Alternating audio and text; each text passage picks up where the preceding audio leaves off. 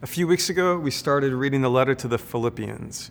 We did that for a couple of weeks, and then last week we took a break so that we could focus our attention and our energy on the resources that we distributed for a church that wants to fight for Black lives. And to be clear, that effort to be a church that wants to fight for Black lives, that's not a moment, right? I mean, that's something that needs to be ongoing in our life together, and it will be. But today we are going to come back to the letter to the Philippians, and especially because it actually has a lot to say to us about the moment that we are living in right now. So we're going to jump into it. We're at the end of chapter 1, and then we're moving into chapter 2 in this letter that was written a couple thousand years ago to a small Jesus community in the city of Philippi. And we're going to see what it has to say to us today. Let me start with chapter 1, verse 27, where Paul says, "Whatever happens, conduct yourselves in a manner worthy of the gospel of Christ." Let's hang out there for a moment. He uses that word gospel again, and I want to remind you again of how big and robust this word is. Right? Jesus in Matthew 4 is going around preaching the gospel. And we read there that the gospel is about the good news of the kingdom of the heavens, or the kingdom of God, which is to say, first of all, that he's going around saying God is rampantly available. And any preacher or politician or voice or system that has convinced you that God is scarce, or that God is against you, or that they have a monopoly on God, they're wrong. Because he's going around saying the kingdom of God, the kingdom of heaven is available right now. And then he looks out and names the worst kinds of circumstances and the most excluded kinds of people and says the kingdom of God is yours. So we have this availability of God, of that ultimate reality, which is love, which has given life to all of us. That reality is here and is for us.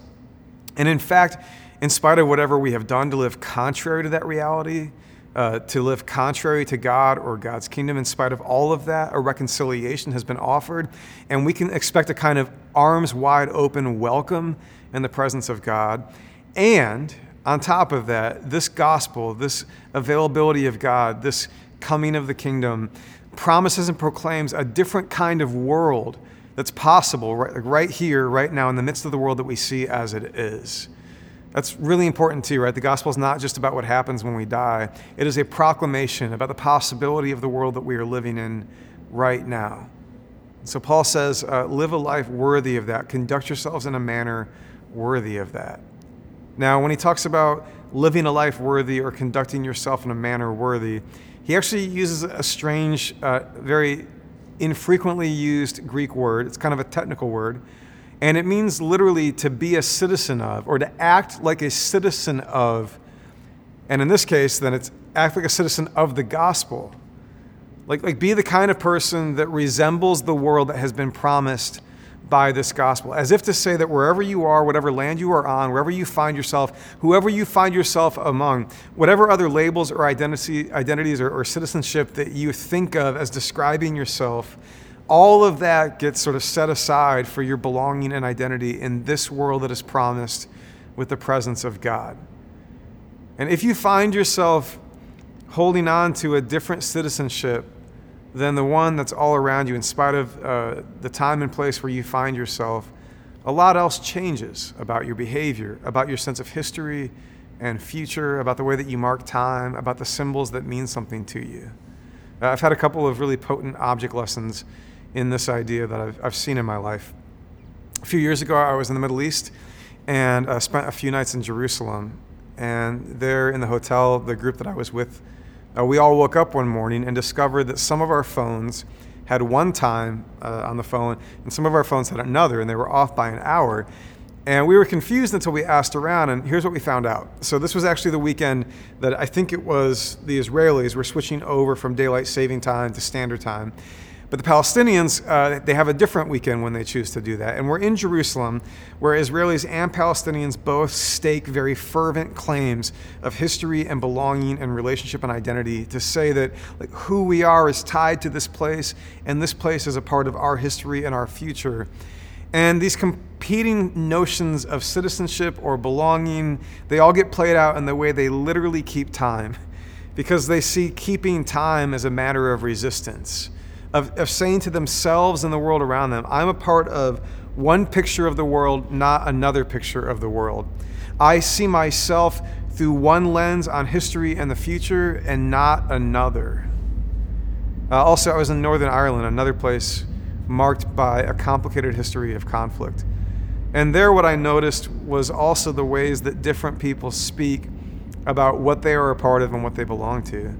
And so roughly, and this will be a really poor superficial treatment of the complexity of things in Northern Ireland, but Northern Ireland is the northern part of the island of Ireland, and Northern Ireland is part of the United Kingdom.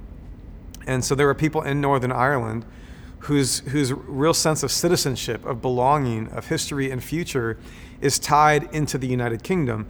And then there are other people who have a deep sense of citizenship and belonging and history and future that they see associated with the island of Ireland as a whole and the people of Ireland as a whole, distinct from the United Kingdom. And I mean, again, we could go deep into that history and its current expression.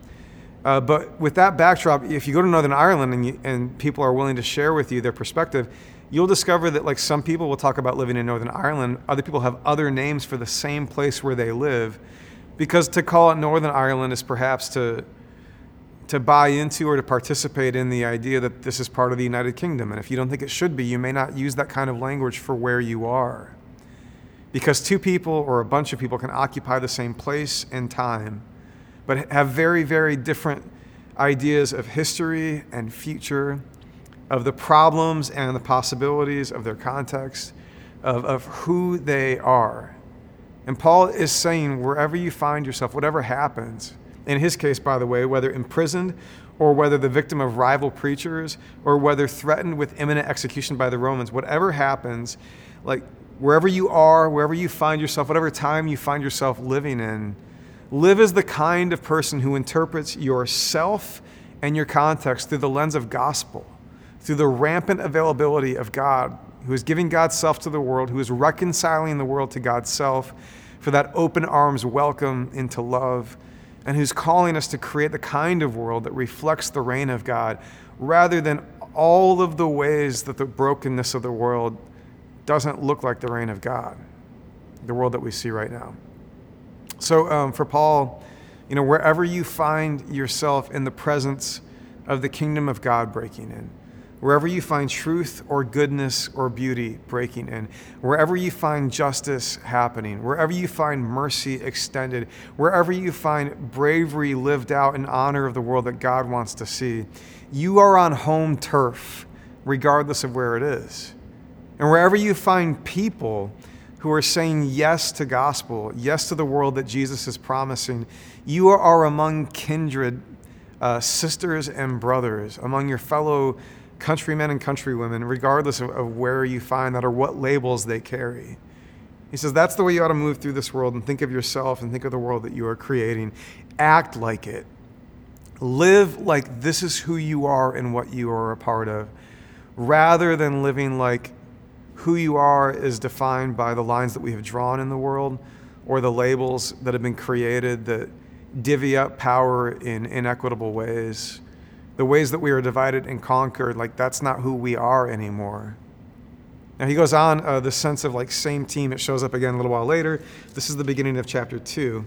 He says, if you have any encouragement from being united with Christ, if any comfort from his love, if any common sharing in the Spirit, if any tenderness and compassion, then make my joy complete by being like-minded, having the same love, being one in spirit and of one mind.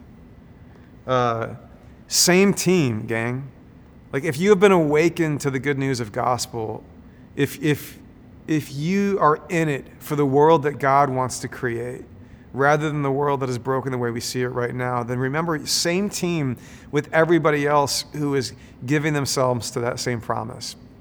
Here's the problem, though. Cries and calls for unity can be subtle and insidious ways of exploiting people and exercising power. So hang with me for a moment. It's not uncommon in history, and if you just think about history for a moment, you might be able to come up with some examples where somebody in power, whether it's an emperor or a king or a politician or a pastor, somebody in power in some space calls for unity. But what they really mean, if you're paying attention, is they mean that they want everybody to assimilate into the way that we have built things that works for the majority at the expense of the minority. Well, that's a pretty cynical way to call for unity, but it happens all the time.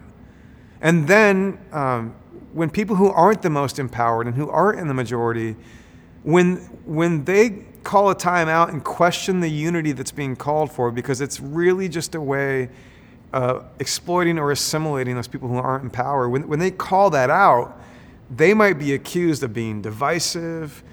And sometimes when you bring these conversations into the church, you'll be accused of being divisive. But the version of unity, where the people with the most power or the people in the majority expect everyone else to assimilate into the world that they have built, that's not the kind of unity, and that's not the path toward unity that this gospel describes, or that these scriptures describe. There's a very different vision of what unity is and how we will get there. And let me work this out for you, because the letter goes on a little further. He writes, "Do nothing out of selfish ambition or vain conceit, but rather in humility value others above yourselves, not looking to your own interests, but each of you to the interests of the others. And in your relationships with one another, have the same mindset as Christ Jesus." And here Paul turns to this ancient hymn, this poem that tries to wrap its arms around the mystery of what they have experienced in Christ. And the poem goes like this: "Christ, being in very nature God, did not consider equality with God something to be used to his own advantage. Rather, he made himself nothing by taking the very nature of a servant, and being made in human likeness and being found in appearance as a man, he humbled himself by becoming obedient to death, even death on a cross." Now, when the text talks about Christ not considering equality with God something to be grasped or exploited or used to his own advantage, some translations actually render that Christ did not consider his privilege to be something that he should cling to, but rather he should give it away and humble himself. And this is the way Paul says that you and I ought to relate to one another. This is the way Paul begins to work out the path toward unity that he's calling for. Now, if you read Paul's letters, there's some peculiar details that come up, not just in Philippians, but elsewhere in the letters he's written, like Romans or 1st or 2nd Corinthians, or like pick your Pauline letter in the New Testament. And there's parts of these letters that can feel kind of tedious, or maybe the whole letter feels tedious to you. I get that. But there's parts of these letters that can feel very tedious. And often it's when Paul is wading into some really quite practical question that the community is asking. And often these questions are built on the problem of how do you take Jewish Christians and Gentile Christians with their very Jewish cultural and ethical and religious sensibilities and their very Gentile cultural and religious and ethical sensibilities. How do you make that work when it all gets together? And so it brings up questions that you and I have probably not been asking lately, like, what do you do with meat at the shared meal that you're going to have as a church family if that meat has come from a sacrifice that was offered at a temple to a pagan god? Like, is it fine? I mean, we don't really believe that God is a God, so is it just a smart way to take advantage of some food that we can eat, or is there a real problem with that? And the Jewish Christians and the Gentile Christians come to that question with very different pre-existing sensibilities and culture and ethical backgrounds. So Paul wades into strange questions like that. But here's one of the challenges that scholars have wrestled with. If you read through the letters carefully, you'll discover that with different church communities that Paul is writing to, Paul has some slightly different answers to the same questions.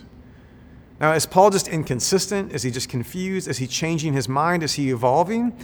Well, one of the predominant theories that scholars have developed as they try to consider what's happening with these discrepancies and differences between the letters that Paul writes is that they observe that some of the churches that Paul writes to are occupied by, say, a majority of Jewish Christians and a minority of Gentile Christians.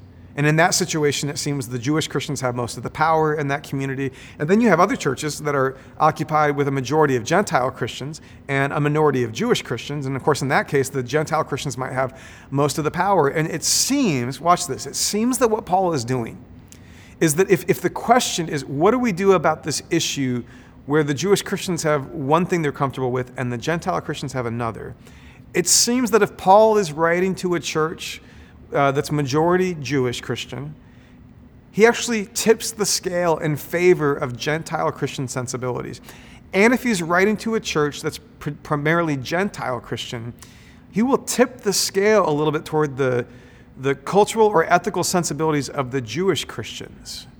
as if to say, whichever group among you has the most privilege in your community, whoever is most empowered in your community, I'm actually going to shift, I'm going to tilt this thing toward the ones who don't, and I'm asking you to do the same. Why?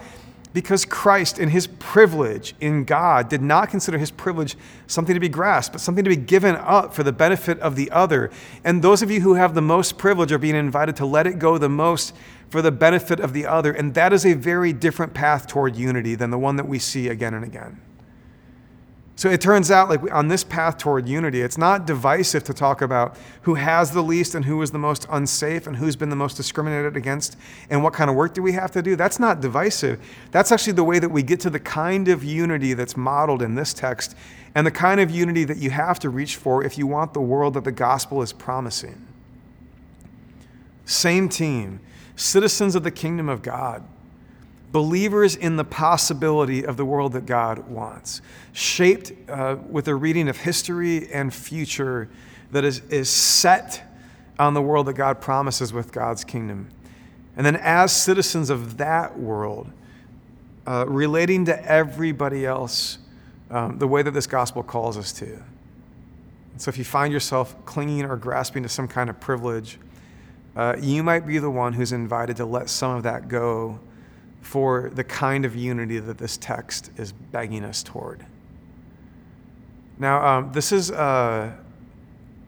very relevant, isn't it? I think, for example, of something that happened to me just a little while ago and how important this text was for the way that I've worked it out. I want to share this with you. I'm not super proud of it. I'm still working out what I can learn from it, but it's one of the places where this text has been most important for me lately. So let me tell you what happened. I was on a Zoom call a couple of weeks ago, and the call was with a handful of people, and I didn't know everyone on the call, but I knew of everyone in the call. And it was a small meeting of pastors from around the country, East Coast to West Coast, North to South, and some of the people on the call are authors or teachers that I respect, or people whose work that I follow, and we were sort of having a conversation about our churches and the desire that we have for a greater sense of belonging in the larger world of church, and some of the ways that we each have found ourselves a little bit estranged from that larger world. And I was excited for this conversation and excited to talk with these people, but I noticed that one of the people on the call, someone I didn't have a relationship with, seemed very guarded, both in the things they said and in their body language. And then at a point in the conversation when it really turned to be like we really wanted to hear from this person,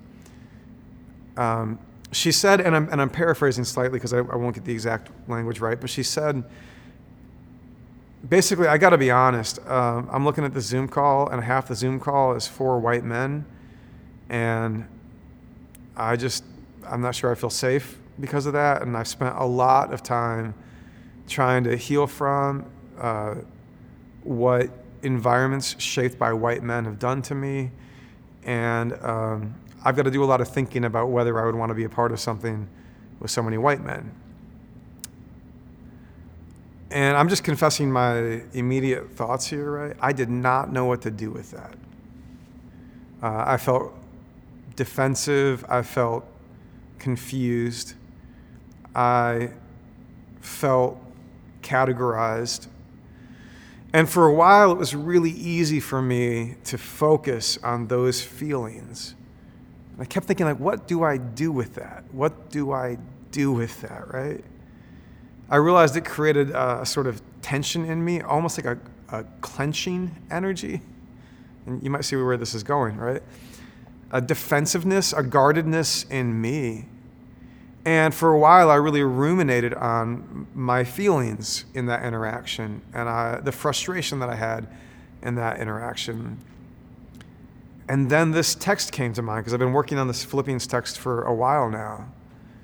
And I just couldn't deny the fact that this text, like, very clearly is speaking to the experience that I had just had, as if to say, like, hey, Jay, you feel a little threatened right now. And you're used to, like, being in meetings and walking into rooms where you can assume a certain amount of respect, and maybe you feel like you didn't get that, and maybe you felt entitled to it, or maybe you felt like something was taken from you that you had a right to hold on to. But the text says, right, especially for those of us who enjoy a lot of privilege, like you're going to be tempted to cling to and hold on to and grasp and defend the things that you have. But the text says that's not how we build the world that we want. That's not how we build the world of the gospel. That's not how we live as citizens of the world that's promised by the gospel. So you've got to learn to loosen that grip and let go a little bit. And perhaps instead of looking to my interests in that meeting, which are about who I am and how I felt, like what if you spent some time looking to the interests of that person who was brave enough to tell us what she was experiencing in that meeting? And then I found my defensiveness coming down and my tightened grip on my own desire for security to get loosened little by little as I wondered, what might it be like for that person to tune into this call and to see what she saw?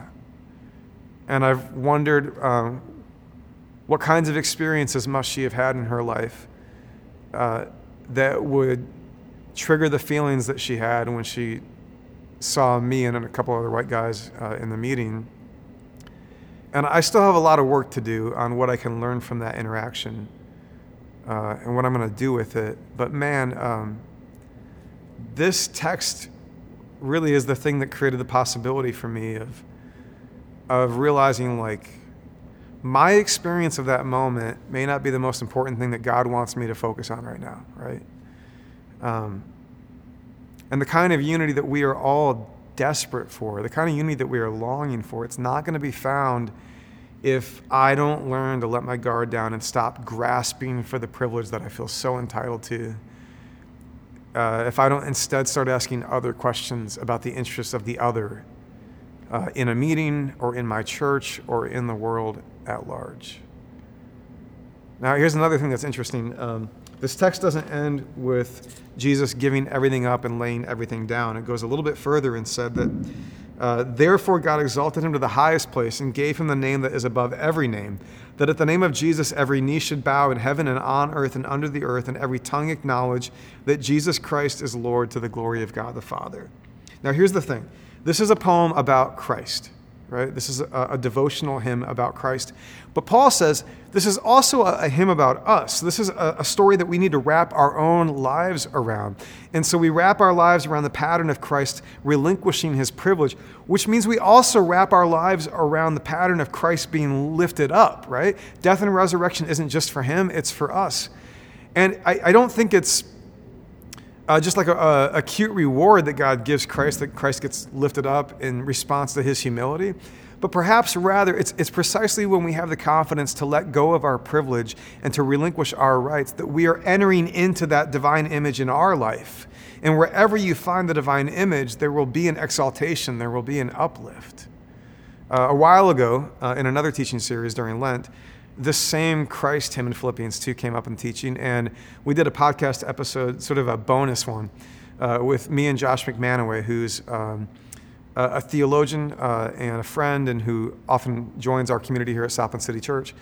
And we talked about how many theologians have reflected on this Christ hymn set us beside Adam and Eve in the garden, right? Because we have Christ who doesn't cling to his status or privilege as God, but lets go and stops grasping.